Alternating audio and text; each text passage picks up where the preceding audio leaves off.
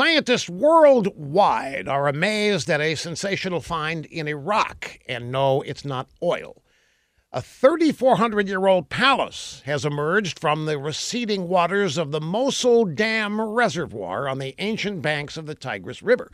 This place was huge, folks. Aside from the main palace, there are several mansions, an extensive network of roads, and even a cemetery. Archaeologists say this is one of the most important discoveries in decades. How did they find it? A drought.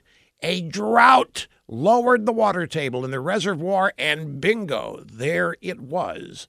Now, this discovery is important for another reason. It is yet another reminder that climate change is nothing new. The water levels rose, they covered this magnificent palace, and whoever lived there moved somebody else. They had to move out or they would drown. Over 3,400 years later, a drought uncovered it again. And one day it'll probably be back underwater or nuked to smithereens, depending on the Iranians. Anyway, the climate on Earth has been changing since there was an Earth, and it's going to continue changing as long as there is an Earth. And despite the amazing arrogance of some human beings have nothing to do with it. Not a thing.